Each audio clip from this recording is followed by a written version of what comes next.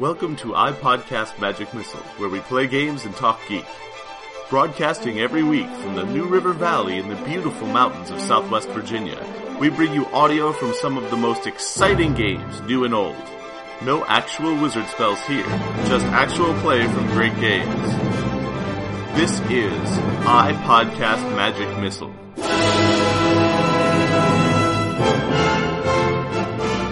And we're back!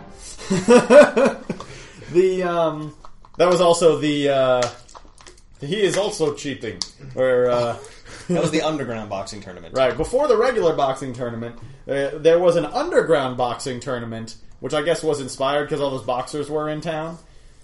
The underground boxing tournament was mostly based on cheating. Actually, the regular boxing tournament was mostly based on cheating as well. We had You're welcome. We got all the party in on participating because what happened is the boxer would go in there, and every other member of the party would make a skill roll to support them in some way, like a charisma roll to get the crowd cheering for their guy, a heel check to put their guy back together again, Surreptitiously. yeah, shooting into the other guy's eye, or putting Bengay in his jockstrap or something like that. It was difficult between rounds. Anyway, there was, you could sabotage the other side. And they got to practice this a little bit in the underground boxing tournament, which was much more cheatier. I guess, I had a bunch of boxing guys in town, so that must have been a thing that made sense to me to happen. But, the party managed to, the party was cheating their ass off, but they were hiding it well. The other guys were also cheating and hiding it well, but eventually the secret got out. I guess Bison must have seen something. We kept telling him, Bison, don't tell anyone what we're doing. But isn't this cheating? Yes, but it's okay. Just don't tell anyone we're cheating. Don't tell anyone that we're cheating. You know how we're cheating? Don't tell anyone that we're cheating. Okay. Bison, don't tell anyone. Will is good for this. This is, of course, the same Will from the Apocalypse World campaign that you, handsome and elegant reader, are used to listening to every week. Again, reading a podcast. I just can't noun this broadcast right, can I? So It's actually a verb. Will has a tendency, of course, to throw monkey wrenches into his own works for hilarity. Something that 4th edition players just aren't used to doing. I mean, generally in 4th edition, people are very optimized, very focused on optimization, perfect play type strategy. It's so video game like that it just inspires that behavior in people. So it was. Dear reader, you can hear me rolling my eyes. It was obnoxious, but also really beneficial to the campaign at large to add Will, because he did pull the rug out from under all the entire party so often. Just stick his head right in that closing water resistant bulkhead. That cost me a daily. About to become Bison Threeland. And this was kind of expressed by Bison being a little bit, shall we say, dim-witted, somewhat oblivious to what was going on around him, just like the main character of One Piece. It's a big driver of the plot of One Piece that Luffy just sticks his head in a problem hole and says, "Hey guys, get me out!" And the rest of the party is like, "Well, Luffy's going to go get himself into some trouble. I guess we better go get him out again." He has the keys. So, that was why they went so out of their way. They were like, Bison. And by Bison, I mean Will. The player Will. Who I am within melee range of. And have already been looking for an excuse to hurt. Do not out us for cheating. We're in a room full of guys with 2 or more facial scars. There is a foot of, opaque cigar smoke at the ceiling. This is exactly the kind of situation where 5 people do not want to start a fight with 55 people. And he was good. He managed to not out them until he caught the other guy cheating. And he said, "Hey, he is also cheating." At which point I think they picked up the ring and threw it at you. It was an interesting mob mechanic. We just considered every square to be difficult, threatened terrain. Yeah. Just attacks of opportunity coming out of the air. The air, which of course was filled with punching guys. A little while after that, we got to the point... Oh, right. It was actually right after that, wasn't it? Where everybody had these backup characters. I guess you started this trend. Everyone was making these backup characters. Always have a backup. Making characters in I have D&D. a backup for my goblin in a campaign that hasn't started and won't for 2 weeks. Making D&D characters is fun, and Heiko always likes to have backups. So As long as you do it right, read my blog. everybody had a number of characters in waiting that they wanted to use. And we were also, at that time, we were adding your wife, because James had pretty much dropped out. Duncan dropped out at the same time, right? Because he, James, and Warren all died in the same fight. Spoilers. How is that a spoiler? For later in this story. Oh. No, I think it's now. I think we're there. Oh, okay. We're like, man, so I thought, with all these great characters, and people, you get everybody design their characters, so they kept talking about them, they really wanted to use them. We got to this idea of, hey, what if, because, the crew in One Piece is 9 people. Well, we're obviously not going to have a 9-player D&D party, even if I could find 9 people to be in my campaign. Table's just not big enough. Yeah, it just doesn't work that way. You can't do that. But, what if you had the same player control 2 characters? And that way, you could have twice as many characters in the pirate crew as you had players, and everybody could, use all their fun characters. It basically be like everyone can have twice as much fun. You can send keep a whole bunch of people on the boat and just form an away team where each person has a character. You could split the party and go on 2 arcs at once. Which is actually a thing that happens a lot in the show. And you can mix and match. You don't have to have party A and party 1. You can say, well, okay, these 2 characters are going to switch. It means sometimes this party doesn't have a healer. That's just funnier. Arguably, this is when this campaign actually got good, like real good, because the best thing about the 8-man, 4-player dynamic, and I shouldn't say 8-man, because we actually had excellent gender parity, much better than the actual One Piece crew.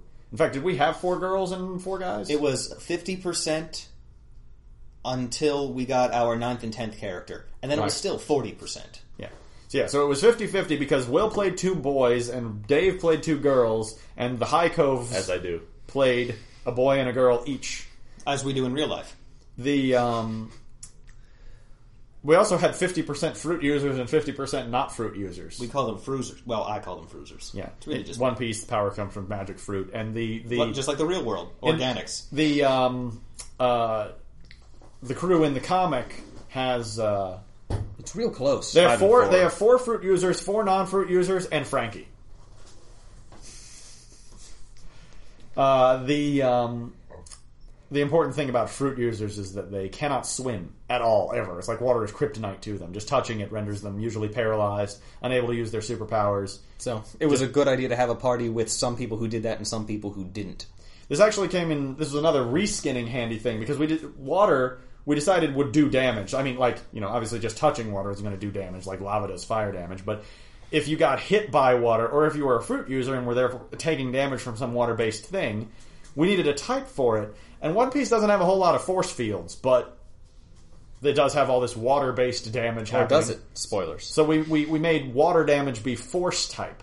And this was super handy because in 4th edition, a lot of stuff that is meant to bypass resistances, like damage resistances, is force type. In the world of One Piece, many people who have damage resistance because of a fruit power, which is explicitly bypassed by hitting them with water. So that actually was one of the things about the reskin that worked really nicely. Well, anyway, eventually. Eventually. Yeah, we figured it out after the beginning of the campaign. One of the we figured it out for Schooner.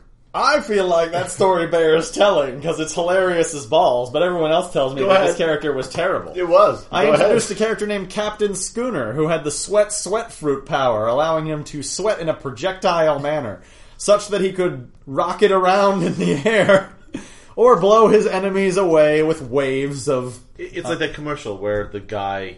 It's for some kind of antiperspirant. Where he's shooting jets of water out of his armpits. Yeah. And it's exactly how it worked. We were all sitting at the table going... Yeah. That was pretty gross. That was pretty gross. Oh, he hit me. Oh, it's unavoidable. It's a status effect. Yeah. He had a couple blasts and bursts. So what we were talking about before is one of the things that made the campaign get really good when we added the... one of the things that the new dynamic with having all these players or having all these characters is they had all these different personality interactions, and it would be like, oh, so and so likes so and so but doesn't like so and so. Dave's secondary character after Ophelia, he had Amy, who was a Texas cowgirl sniper and a bit of a hothead. Yeah. Ended up in a rivalry with Heiko's backup character. Well, I guess it's not backup character. His new main character, Tomiko. Yeah. Who was also a female combat-heavy hothead. Yep. Although she was definitely more the blue Oni to Amy's red Oni. Which is terrifying, because she was the red Oni to my original character's blue Oni. It's true. But she was the other character who could drop 200 damage on someone in a round. That's true. But and it was just a ton of fun throwing them together because they'd be all like snarking at each other, and then towards the end of the campaign have like a great bonding moment. It was one of those truly great rivalries where we were alike in the ways that made us hate each other, but different in the ways that gave it fuel. So we were both damage dealers, but one was ranged and one was close. But we were also both very nimble, but one of it did it with martial arts powers, and one of them did it with science. Another good interaction was Laura, Heiko's wife, joined the campaign at the same time we added the second party. So she actually came in with 2 characters. A couple of sessions apart. Were they a couple? I think they were one session apart. No, Klusk was came in at least 1 or 2 sessions before. We had to escape from Sandal. Yeah. Yeah, and when you were escaping from Sandal Island was when you met the second party. We met the second party on Seabump. Which was the island after Sandal. A week passed between sessions. Okay, well, I'm not going to argue with you about it anymore. They were different arcs. Wikipedia will back me up. Fair enough. But, so Klesk was like the youngest member of the party. I think Klesk was supposed to be 14. He was a boy that transformed into a griffin because Laura super loves griffins. Let me tell you what. But she also, even more than griffins, loves slave pit fighting. I don't think that she does. Then why did she make a griffin slave pit fighter? Quid pro quo. That's not what that means. It is not. Anyway. Suddenly you're a Latino. Laura's primary character, Klesk, which joined the party at that time, ended up having a really cool relationship with Dave's primary character, Ophelia. Ophelia, who had lost a younger brother that would have been about Klesk's age. Or, no, maybe it would have been much older. A few years older than that, probably, okay. But... The point is, Ophelia was very motherly, and, a big part of her character arc was coming to terms with her brother's, her younger brother's death. So, Klesk, on the other hand, needed mothering, badly. His whole gimmick was fighting alone. Yeah.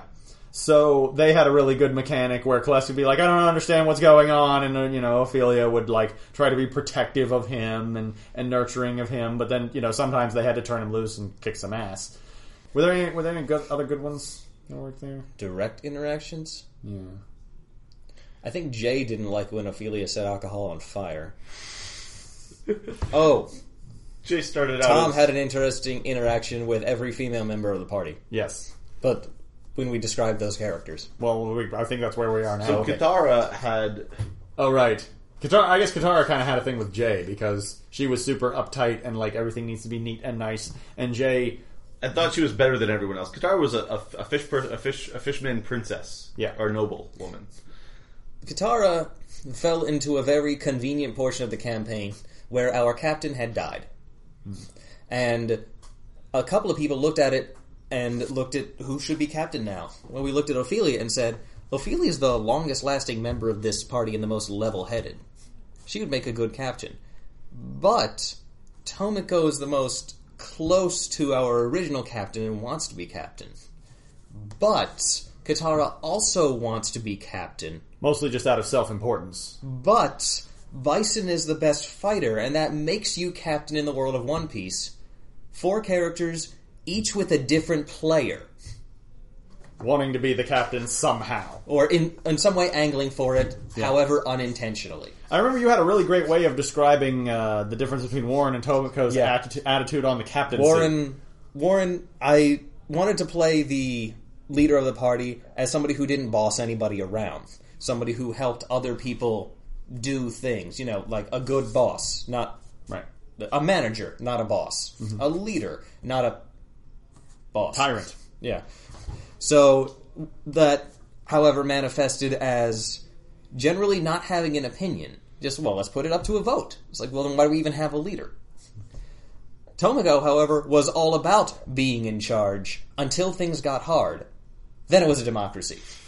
So Warren actually wanted the responsibility of being the leader, but none of the power, whereas Tomoko wanted all the power of being a leader, but none of the responsibility. Once we brought Warren back to life, which was actually when the campaign ended, it would have been kind of neat to have the two characters, now the married couple, play the dual captaincy. Warren for the responsibility and Tomoko for the bossing around.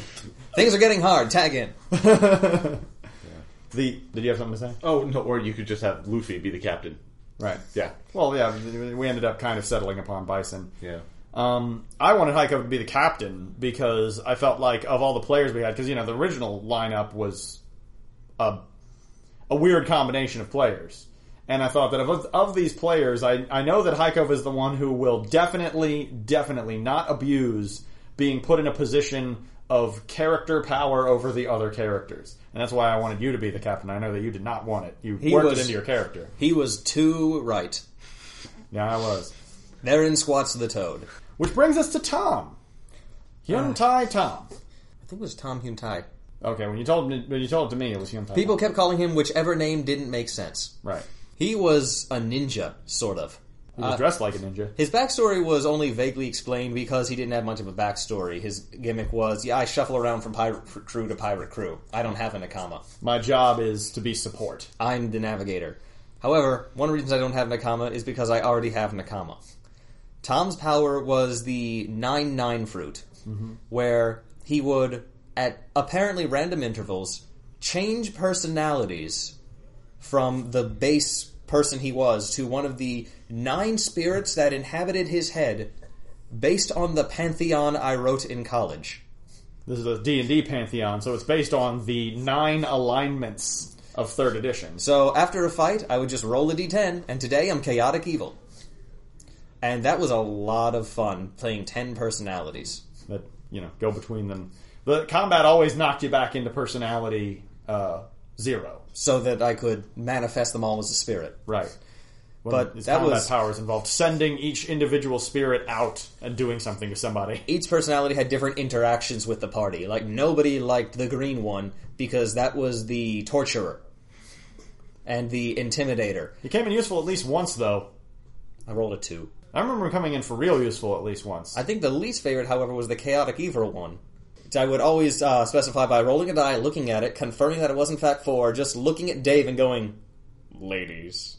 Yeah, the super amorous personality that was always trying to hit on all the female members of the party. But not the charming amorous. Like the... sketchy amorous. The top 4 buttons undone to show off the medallion amorous. I think Ophelia went out of her way to get into fights when that guy was around, knowing it would kick me into another personality. She did bop you with her staff a couple of times. I remember the super fast talkie one too. That one was fun.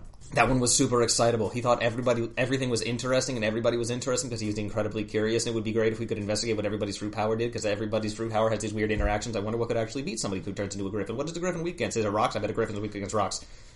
Anyway, what was another one? Rock the geographical feature, not the giant bird, because of course, a griffin would be weak against a giant bird because a griffin is just a smaller bird, but it's also part lion. Do lions eat birds? I know lions are a type of cat, and cats eat birds, but only if they can catch them. Who was Orange? Why do I remember Orange as being a woman? Because Orange was a woman. Okay. What was the point of that one? Miss Andre. Oh. There you go. Well then. That might be why. What did we do with... So let's see here now. What was the next point with that? Oh, right. I suppose the next funny thing that happened after the expansion to 8 players... We're missing a party member. Jay. Well, he was the one that I mentioned him. He interacted with... Oh, but we should probably describe him, though. Jay's theme was hobo. Yeah. He was a hobo with cardboard armor and a shanking knife. And a drinking problem, in that I'm not drinking right now. For some reason, it was a prospector. The chain was for fighting. The knife was a talking knife. Oh, this is my talking knife. Diplomacy. It didn't work. Bluff. Yeah, it's better. Jay was eventually cured of his drinking habit and became the most interesting man in the world. Yeah, that was the best part, because the big thing about Jay was his big, bushy beard. He had a big, bushy, white beard, as a hobo, and a pot on his head. Yep. For obvious reasons. But then, once he got sober, he suddenly became a parody of the most interesting man in the world. I think that ad campaign might have started during the One Piece campaign. Nope. Really? Yep. I'll take your word for it. It started in like the 40s. You're better at time than me when you tell the truth, which isn't often. Is that everybody? Classic Katara. That was everyone. Jay and Bison. Jay was one of the examples of, we'll reskin, but sometimes we'll just throw stuff out the window. We're going to give Jay resistance to poison. Because his blood is mostly alcohol. Yeah. We're also going to give him vulnerability to fire. Because his blood is mostly alcohol. That's true. That was the campaign was well ripened at that point, and I felt more comfortable making just like caveats like that. And I figured it was awesome. And also, I think his vulnerability was like more than his resistance. It was like resist 5, vulnerable 10. So it was pretty. Yeah. It was definitely a drawback. He wasn't an unbalanced character. No. So, of course, if you put 5 drawbacks on the table and tell Will to pick one, he'll be like, "I can only have one." Jay was the grabby fighter. Oh yeah, he was real good at sticking. I forget to what race that his thing was, but yeah, that was. He was a dwarf. He was a dwarf. Oh, perfect. Because he was slow and hard to knock down. I had no idea he was a dwarf. Drunken master fighting. Okay, well this time. It was so that he would be hard to pull. Oh, remember that time he lifted an entire boat out of the water and hit another boat with it? We did some naval combat. Rules for this don't exist, or if they do, they're trash, because this is D20, and that's what naval combat is in D20. Trash. So they've tried it so many times. And they've never got it right. No. Neither have you, but you got it more right than they did. Oh, thanks. So one thing we looked at was these individual people have to matter in naval combat. You can't just fight with cannons, because that's not very One Piecey. And you also just can't have the driver, like the pilot of the ship, be the only person that matters, because, that leaves the other 3 players or 4 players out. So we ended up saying, okay, we have combat range and we have naval combat range, much like first edition, where you had interior and exterior ranges for spells that were different. Mm-hmm. And in this one, everything is still measured in squares, but those squares are much bigger. So if you have a range attack that goes 5 squares, well, now it goes 5 naval combat squares, so it doesn't, go for a quarter of a square and peter out. I think one of those squares, one naval combat square was 50 squares. It was either 10. Was it 10? I think so. It was 10 squares, which was 50 feet. Yeah. That's what I okay, remember. That makes sense. Because we had little boat minis. I broke out my little assemblable boat miniatures from Pirates of the Spanish Main, an old WizKids game. So, sometimes it mattered. Amy's sniping was phenomenal. Because it didn't limit her to 3 squares. So also, she could just sit in the crow's nest and knock out every crow on the opponent's nest. Also, you could use the cannons. You use a cannon as a weapon with your own weapon using powers. That was one of the more fun things. And cannon is either a melee with a range of 3 or a range with a range of your normal range. So a range of 10. The cannon was a weapon with range 10 melee and range 2. Range 10 range and range 2 melee. Yeah. You had to get right up on somebody to use a melee power. Where Jay got interesting was that he was a grabby fighter. Well, people in One Piece are narratively strong.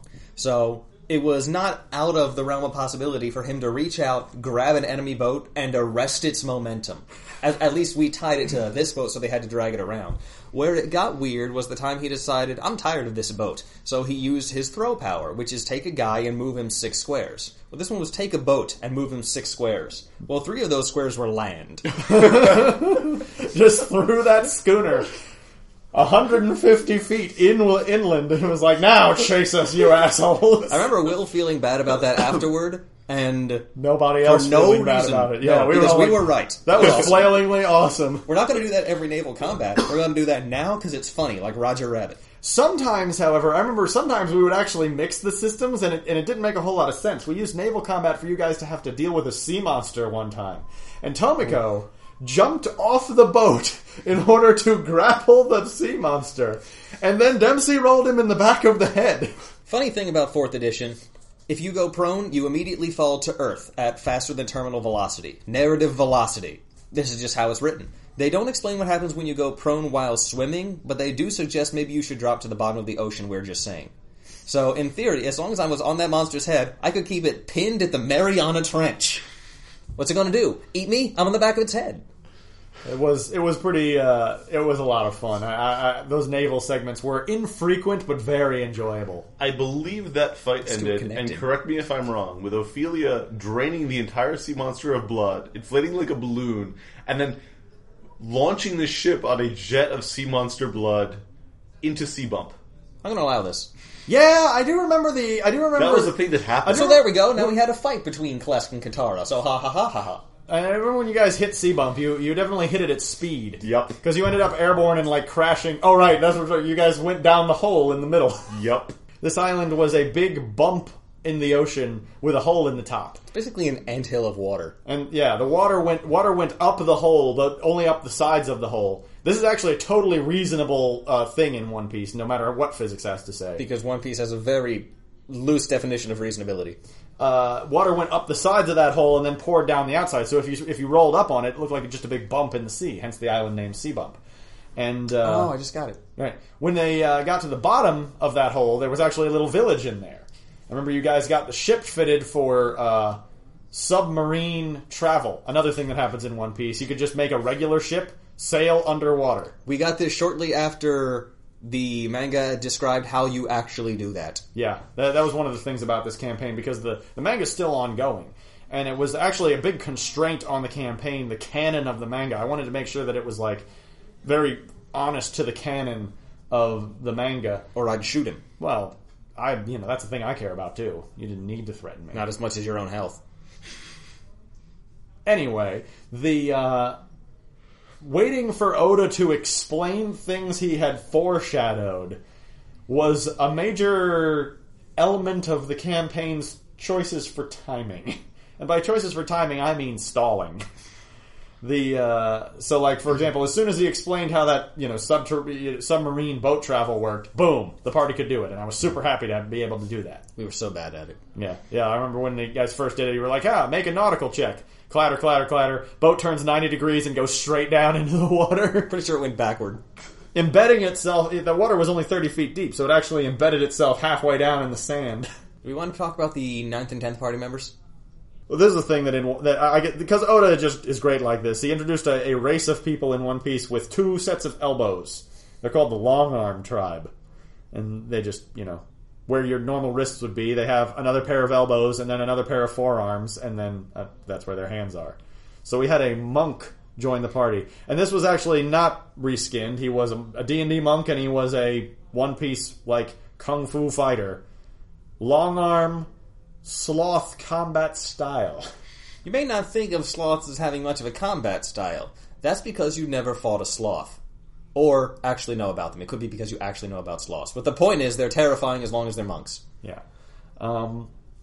This is a guy that joined after we did the 2-party thing, or the 2-character thing, so we joined with 2 characters at the same time. This other character, so that was Vlaka, right?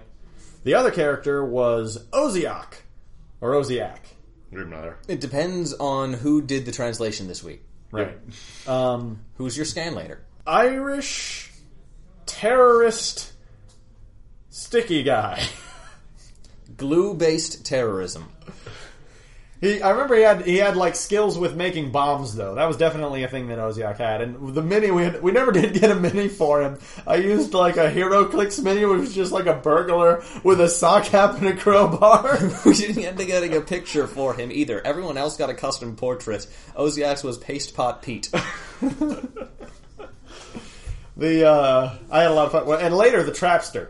I'm not sure he was Irish. I think he was Irish on paper, but his accent changed based on whatever media we had most recently consumed. Yeah, he definitely. But and for a while, he was Foghorn Leghorn. No, that was Vlaka.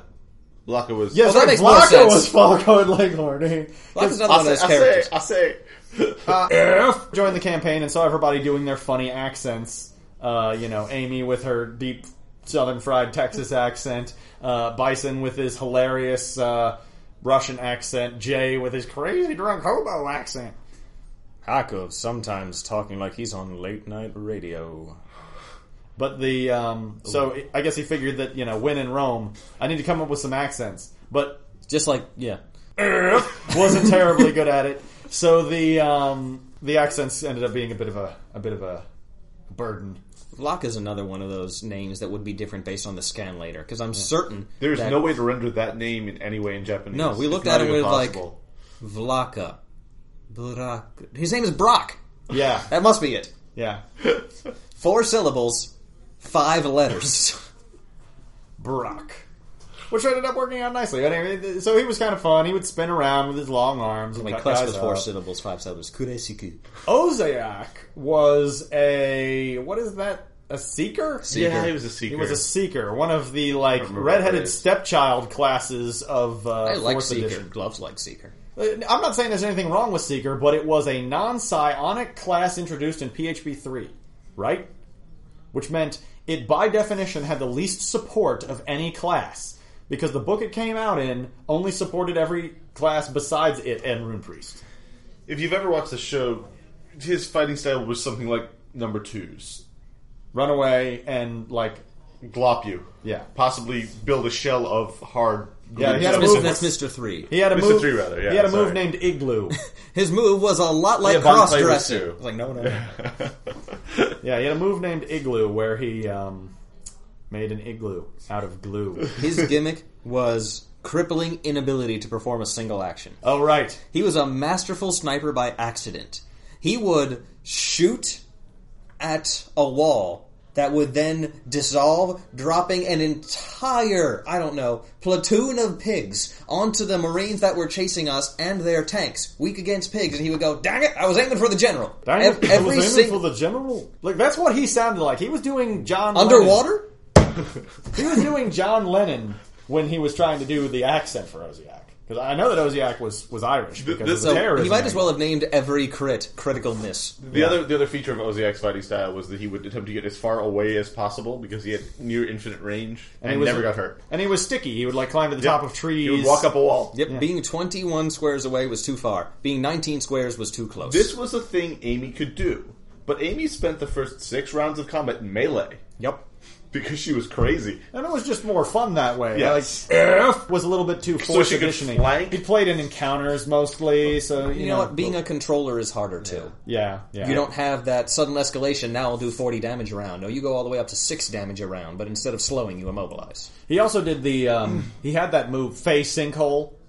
Oh! Yeah, glue pot. He had like make a patch of glue, but it was a reskin of Fey Sinkhole, and I remember Fey Sinkhole. Face Sinkhole is one of those moves that can single-handedly ruin a Delve Knight. That was Oziak's escalation. When things were bad, Face Sinkhole. Remind us one day to tell that when we're doing some Delve Knight stories, because there's like probably a dozen story times just out of Delve Knight stories. Story times. I'm thinking there's probably a dozen stories. I'm like, no frick. No, there's a dozen story per session. times of because Delve Knight is just loaded with hilarity. But I remember that Fey Sinkhole. Somebody, in fact, you know what it was?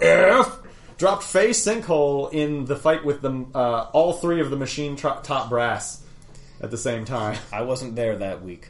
And it's a good thing. Yeah. I'm pretty sure if the next Be round... killed by hit point damage.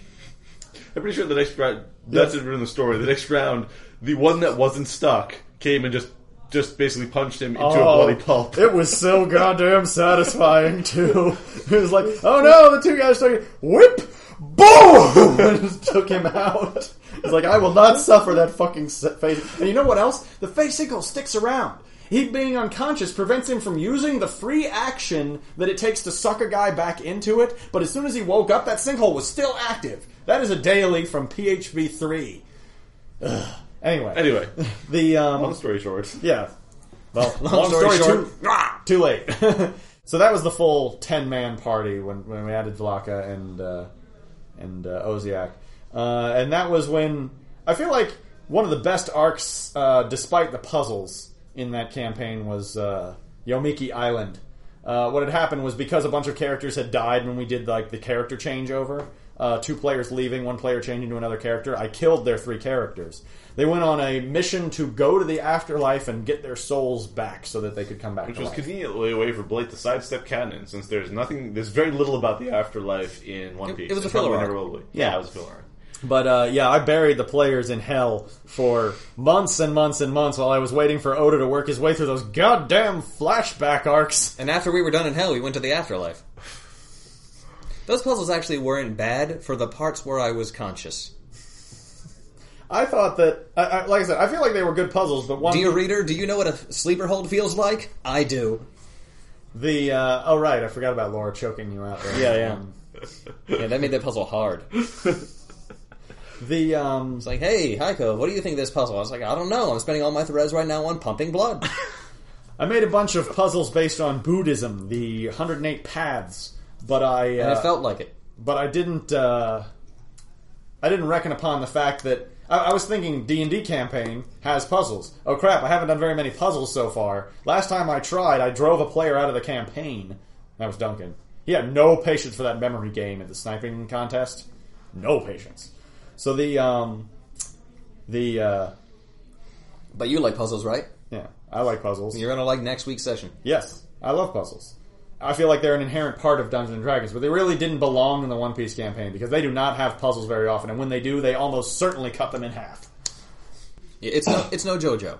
Yeah, it's barely even Hunter's Hunter. Well, the fights are frequently puzzly type fights. On Yomeki Island, though, I did get to introduce Pirate Bluebeard and the Bluebeard Pirates, and they were probably the most One Piecey bad guys that I hit you guys with since the Karate Atoll. I don't know, dear reader, if you've listened to my blog, but I put up a post recently about having players design things. Generally improv. I started it with, players ask about a room and we fill things in together. I also said, have the players design some NPCs.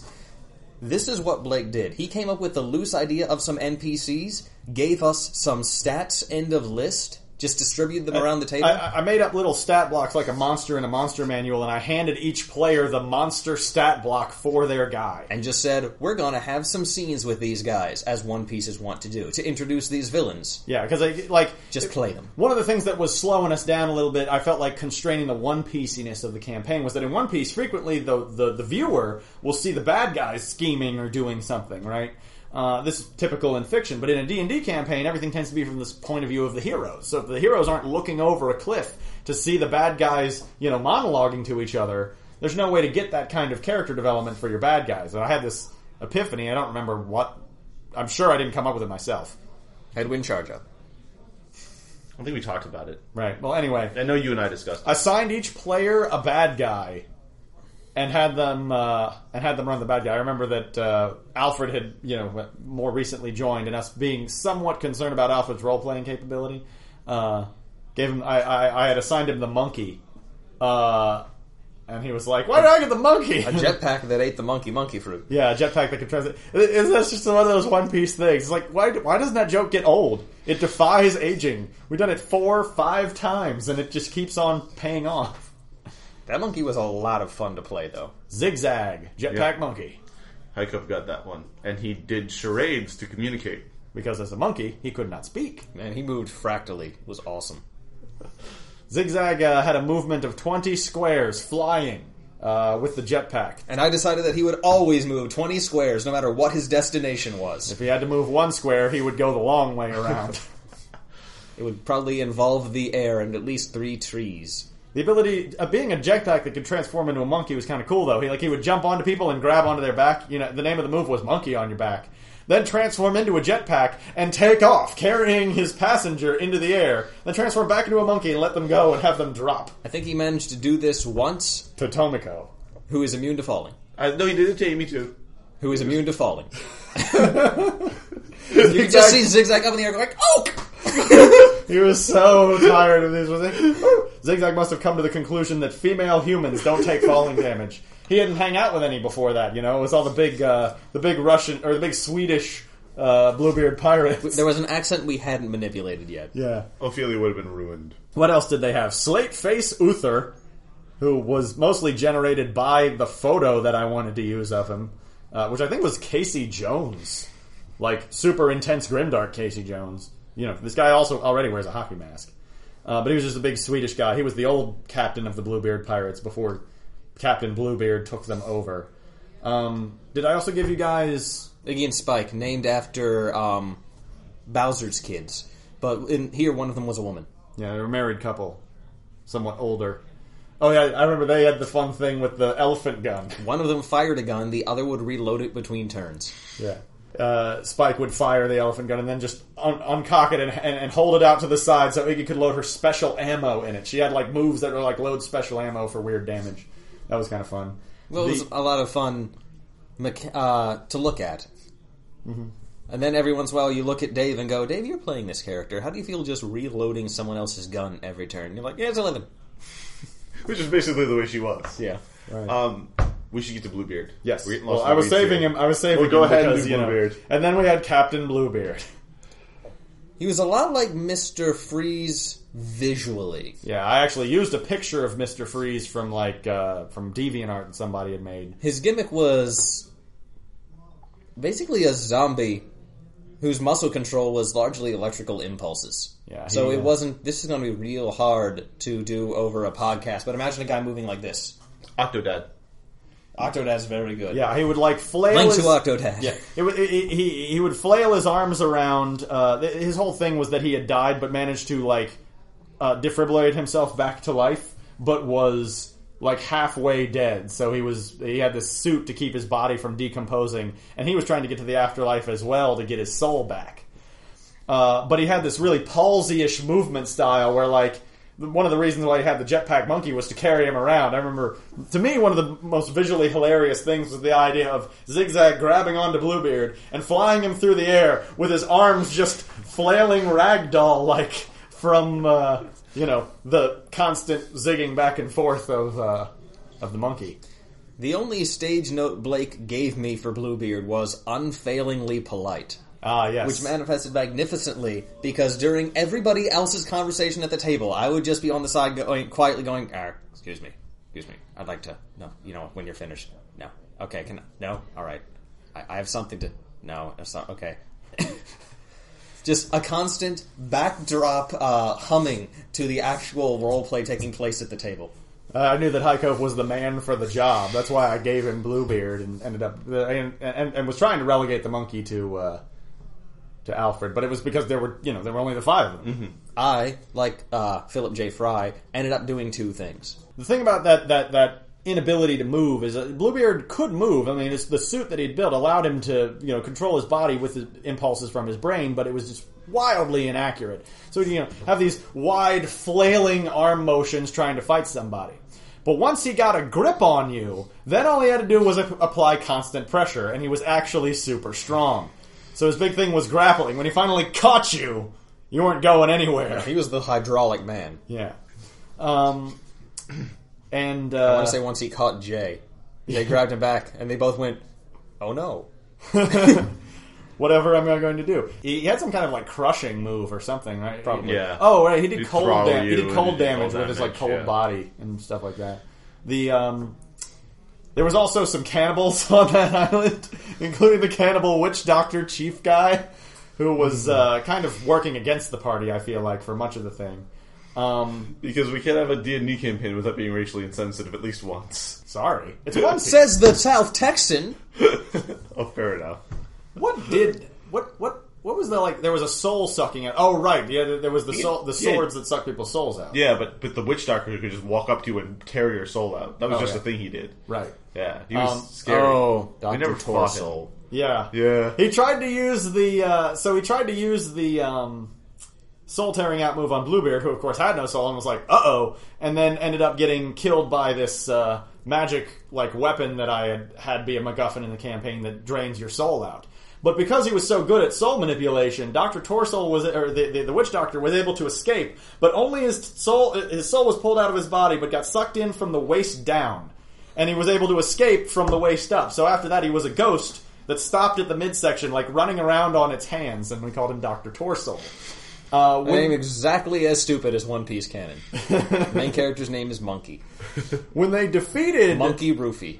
When they defeated Bluebeard's crew and managed to beat them in their race to get to the afterlife, they ended up using some kind of soul ritual or something like that, I can't remember, to allow Dr. Torsoul to take over Bluebeard's body. But only from the waist up. So after that, the cannibal witch doctor had a new had a new body, and Bluebeard's body, because he had been trying to get a soul so that his body could come back to life, came back to life. But the legs had a mind of their own. So as soon as he took over, he started wiggling his legs all around because the legs, Bluebeard's legs, were so happy that they were alive again. But Dr. Torso couldn't control them, so he just I guess I'm going this way now, as the legs would walk off sideways. After that was the Underworld arc. Which was long. Yeah, I don't think we need to go into a tremendous amount of detail there. Maybe hit a couple of high points if there are. Yeah. If there are, what asshole. There was all kinds of high points. Remember the Shame Ogre? The Shame Ogre was a super high point. Did you come up with it while you were high? The Shame Ogre was outstanding. Shame Ogre came up in my campaign recently. It's a meme now. Just something popped up and said, "You can't hide from your shame." And the party animal companion went, "Oh no, not you again." I based this afterlife on Dante's Inferno. I knew that they would need to go through different circles of hell, but about as true to Dante's Inferno as the video game Dante's Inferno. Well, I mean, loosely inspired by. Yeah, because in One Piece you travel from island to island. So the afterlife was an ocean, and each circle of hell is indeed each level of purgatory, and each circle of heaven was a different island. And you needed a ship. They weren't able to bring their ship into the afterlife with them, so at first they commandeered Charon's boat, which Charon had super low amount of appreciation for. Well, we commandeered Charon. Right.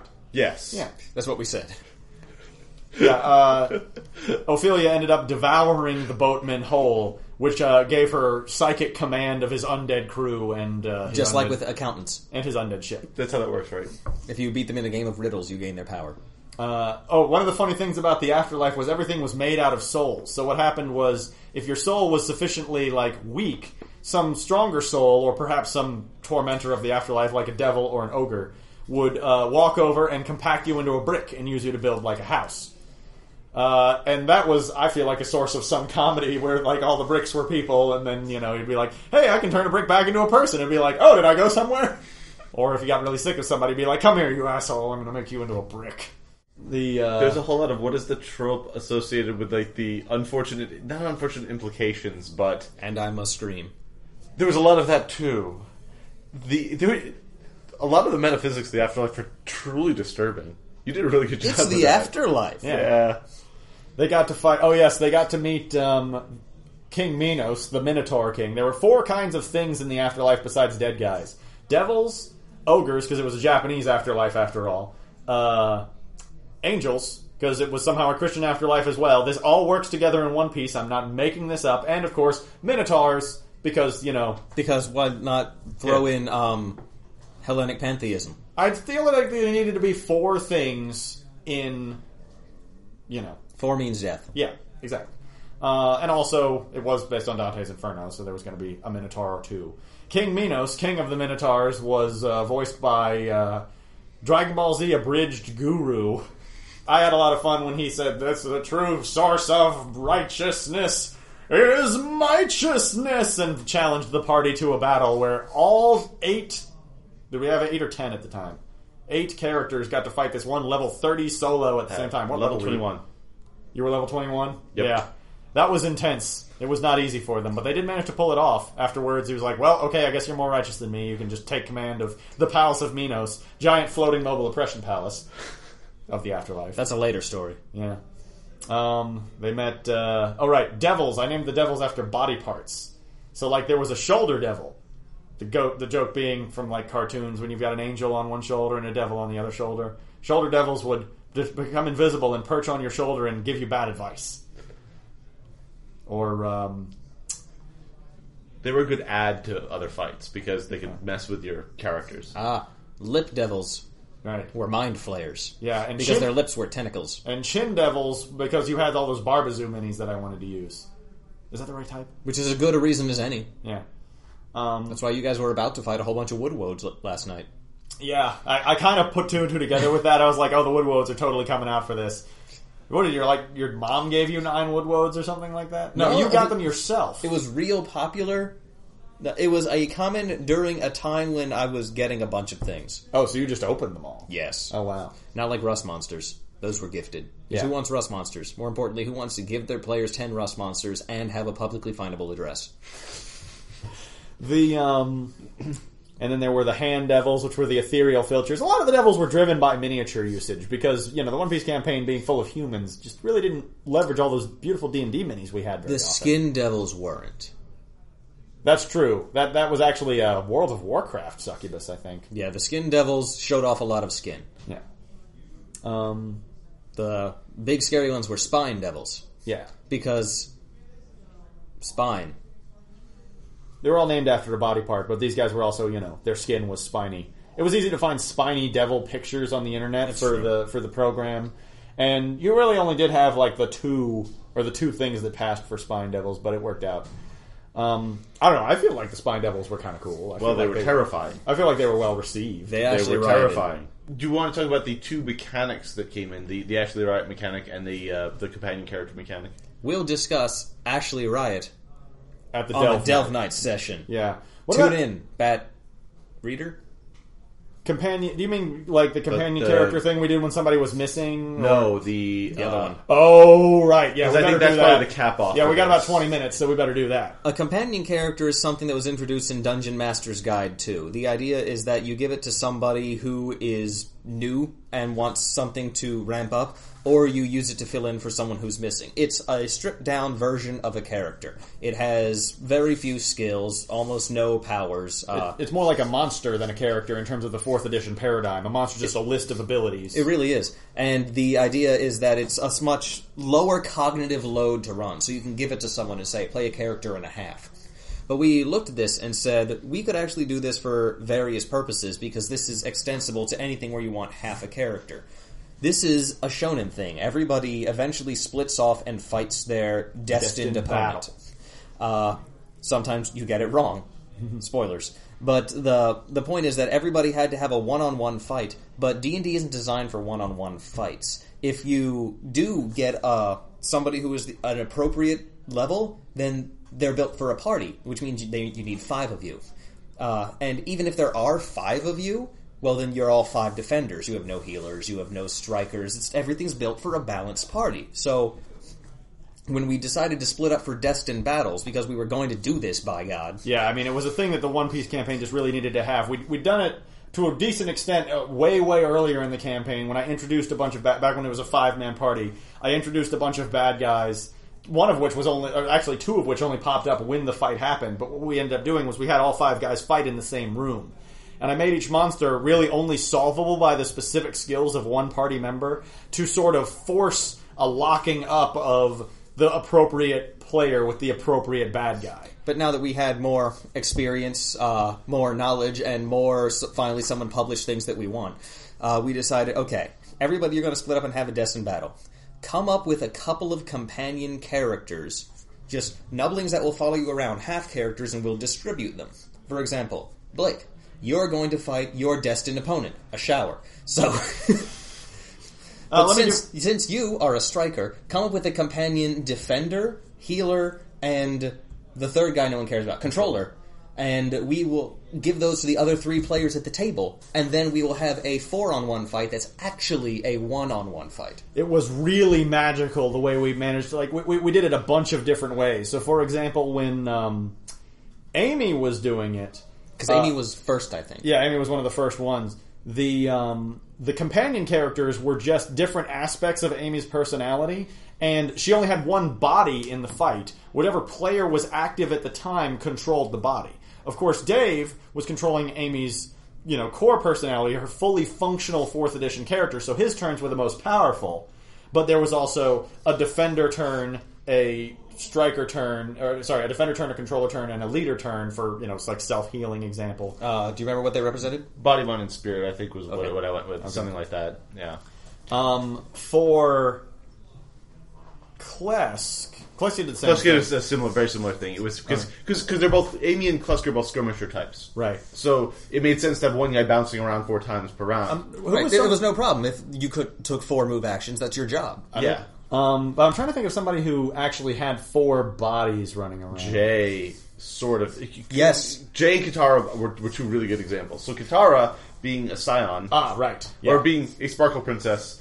it wasn't just 3 Simon. illusionary copies of herself. Yeah, and that was a thing that she'd been doing all along, making illusionary copies of herself as a defensive move. But we actually said, okay, each illusionary copy is a guy, or a whole functional version of herself, because the damage she's dealing is psychic anyway. So even if it's made up, the point is the real Katara is running around the room doing all this, but the bad guy sees 4 different Kataras that each seem to have their own way of hurting her. She was also the only one where the main died, but then we just said that the one that survived was her all along. Yeah, that was kind Very of cool. One Piecey. Yeah. Jay had his backup characters were even more abstract. They were schemes. They were things he had done around the area to prepare for the battle. One of his backup characters was the bar where the fight was happening. Yeah, the actual physical place where he had, say, laid traps. Yeah, he built various traps into the bar. Another one was the patrons of the bar, because this bar was not empty when this fight was happening, and he had got a guy who owed him a favor to run up and punch the bad guy on that player's turn. So, on Will's turn, he would run around and go, "Meow," a lot, and whip people with his chains. And on someone else's turn, a bottle would fly off the shelf and club someone in the head. What were some of the other more interesting ones? What did Ophelia... Oh, right. Ophelia had tentacle masses. Yeah. She just decided this room doesn't have enough me in it, and sprouted 3 large masses of tentacles, each of which had a different job. One of them was stabby tentacles. She was the leader, so that helped. One of them was focused on just being a cushy mass for things to hit. I guess one of the neat things about it was I feel a little bad about categorizing the players in a hierarchy, but that's how One Piece does it too. There's the weaker members of the party, and they would move up to the stronger members of the party, having a fight last. Mm-hmm. So that was one of the things that we did as well, where we knew that Tomiko and Bison, who were the 2 kind of forerunners for being potentially the captain, were going to go as the last 2. But right before Tomiko, actually, maybe we did Tom towards the beginning, didn't we? I think we did. Yes, because he was part of the lesser half of the party. Right. Okay. But Tom already had extra bodies. Tom had 9 personalities, and whenever I did stuff with them, I would form a spirit amalgam of all these guys that would go out and do things. Well, I fought a guy whose job was wearing different hats, literally. He would put on this hat and now he would be an accountant. He would put on this hat and now he would be a fireman, because that's how hats work. And he decided, okay, let's punch the personalities straight out of you. And he just wound up, did a power, and knocked all of them out of me. And then there were 10 versions of me on that field, at which point the guy went, this didn't go as planned. Did we give... Each of us got one, but they rotated. Yeah, each of you got one. He sucked the other 6 back into the spirit amalgam, so there was the spirit amalgam running around, Tom's main body, and 3 of the other ones. Orphaned spirits running around doing their own thing. I think when Heiko used a power that would use one of the powers of one of the outstanding guys, everyone rotated. Yeah, that guy got sucked into the spirit amalgam, and a random one got spat out. Again, you could use a D6 for this. All of the powers were color-coded, because they did things based on the personality. So I said, I need to use the orange thing now. Who's orange? Dave is? No, you're not. Give me orange. I'm using that power, and you get your pink now. Yeah. That was a really, really cool fight. And we all tried to roleplay the personalities of the characters that we got. And I thought we did a pretty good job I gave of that. everybody one word, not even elevator pitch. This one was a pass on the stairs pitch for what was the personality you're going to be. Unfortunately, the rapid-fire delivery character, the word I used for that was distraction. So whenever I gave it to Will, he would just stare off into space until Blake called him for the 4th or 5th time. Like, I should have used a different word. Yeah. It was still funny. Right. It was really like funny. Hyperactive. Yeah. Will would have gotten that right. Anyway, so then at the end, the 2 last ones were Tomiko and Bison in that order, because Bison at the time we decided was going to go ahead and be the one that we gave the captain's seat for this. He was also fighting the most powerful bad guy. Yeah. The boss of all the other bad guys, Satan himself. Anyway, it was a weird campaign. Well, they were all devils. It was the afterlife. So Tomiko was actually pretty good, because Tomiko's fight was multi-stage. I designed 10 companion characters. Oh, wait. No, more than that. And 9 for Tom. Yeah. Wait, did Tomiko make 10? Yeah. 3 for each stage? And 4 for one stage. Okay. Right, because you companion charactered yourself Yep. for the last stage. First or for it the, was for the middle stage. running around and fighting a whole bunch of minions. I got ruined there. Yeah.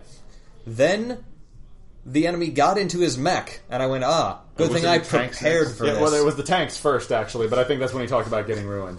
We got rollicked. Yeah, you were in your tank. He was in his tank. Things got real interesting when we went to the mecha versus mecha combat. This is like Godzilla-sized mecha robot. It was really great too because the bad guy had been working on building this, giant mecha all along, and then Tomiko was like, "Aha! But I have also been building a giant mecha all month," and so her giant mecha got summoned, and they had a big giant mecha punching contest. The picture was great. It was Giant Nene versus Robot Cthulhu. Yeah. Because their bad guy was a lip devil, so he was a mind flayer with the tentacle mouth, and unfortunately, that fight was really cool, but just things didn't break nicely. I also got rollicked. Yeah, the Cthulhu robot made the mistake of devouring Tomiko Bot's head. Dai Tomiko was the one we called it. That's where I was. Yeah, so he devoured the head in the manner that a mind flayer does, which caused the pilot to be ejected into his own cockpit, where Round 3. she could melee him. This combat ends when I want it to end. Right, and then of course Heikov had the three different the three different subsystems. Was it still subsystems? Nope. What did you do for that one? I had Tomiko, with one person playing as Tomiko's pirate personality, Right. the Pink Knight. One playing as Gabrielle Tomiko, Noble. Right. And one as Ensign Everglade. the Marine personality. Right. I was half rogue. That was a lot of fun. I manipulated the system so hard for that one. Right. I disabled some filters. And last was Bison. Yeah. So Bison went a little bit weird because Bison had all along had this companion character in Simon, yeah. Simon was actually just a power of Bison's. He was a reskin of a power, right? He was basically Oliver Twist. Yeah. He was a little British orphan. Will really enjoyed doing his British boy accent, and he always called everyone sir. I promised it's better than Blake's. It was? It would have to be. Okay, well, anyway... My cats have a better British accent than you do. Right. So what happened at the beginning was Bison went in to fight Satan the Devil and immediately got picked up, backbreakered, and thrown into a pool of super kill you acid. Not just regular acid, super kill you acid. Like flaming lava spike acid of poison death. Yeah, Mega Man is used to this kind of thing. Mario is used to this kind of thing. Sonic is not.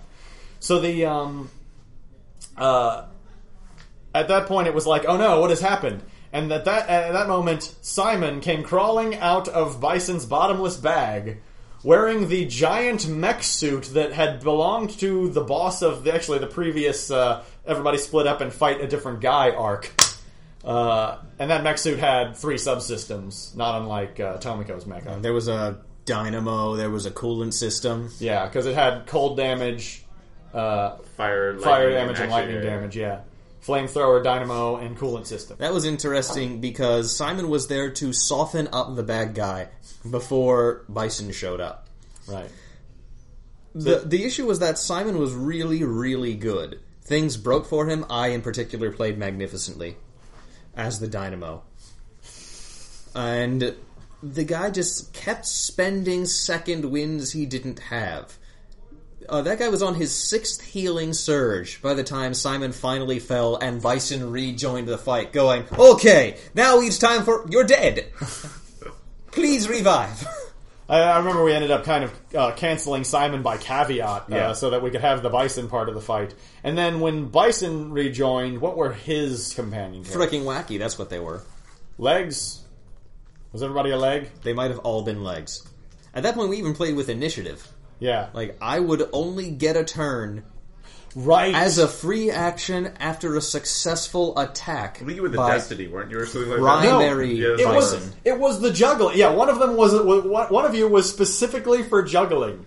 Where, after a move was delivered, you got an interrupt turn to, do juggling moves as you kicked him into the air or punched him into the air or whatever. Where that got most interesting was the domination power that the bad guy had. At one point, he took me over. So every time Bison hit, I would then attack Bison. with 10 attacks, each of which could knock him unconscious, dealing 30 damage to me. Oh yeah, that was the other thing. I think that eventually ended when he knocked his legs unconscious and had to revive them.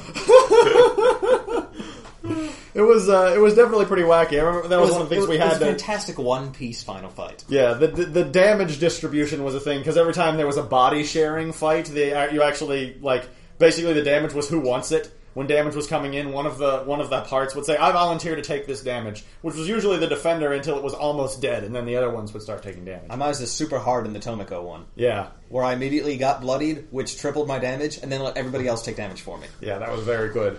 That was pretty cool. So, it's about to be 7 o'clock. Are there any other good ones that we missed from that campaign? No, I mean, Nope, that was every good story. There was did I have you guys fight a giant enemy crab followed by a bigger giant enemy crab? Yes. And the whole story is therefore revealed. Yeah, I mean, it was one of those things where there were a lot of really epic fights, as there are. I think one of the things that came out of this was that we between Heiko and myself and maybe some other characters, we sort of figured out the best way to play the character that is mechanically broken. And that, especially in this type of campaign, it's like, yes, Tomoko can drop 200 damage in a round. Because she's a true badass, she doesn't. Yeah. Unless she has to. Unless someone's going to hurt one of her friends. And every single time, before I do it, I knock someone prone and point at them and say, "Hey, cut it out." Yeah. One of the many character tropes I've taken from Freakazoid.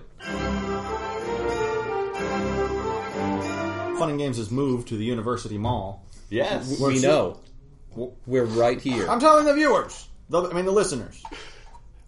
Shut up. This is a thing that I do too, I realized just now. And I was like, yes, and some healing. I held my arm out sideways and like waved my hand in a dismissive way. Like, shut up, honey, I'm doing a podcast right now. I don't have time for your woman problems. Oh, geez. This hat is round and my head is not. No angle fits. Also, it's stuck in my hair.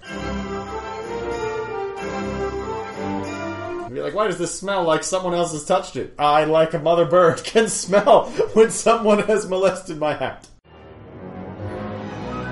This podcast is fully copyrighted by its hosts. Visit us at podcastmagicmissile.com. I Podcast Magic Missile, attacking the darkness since 2012.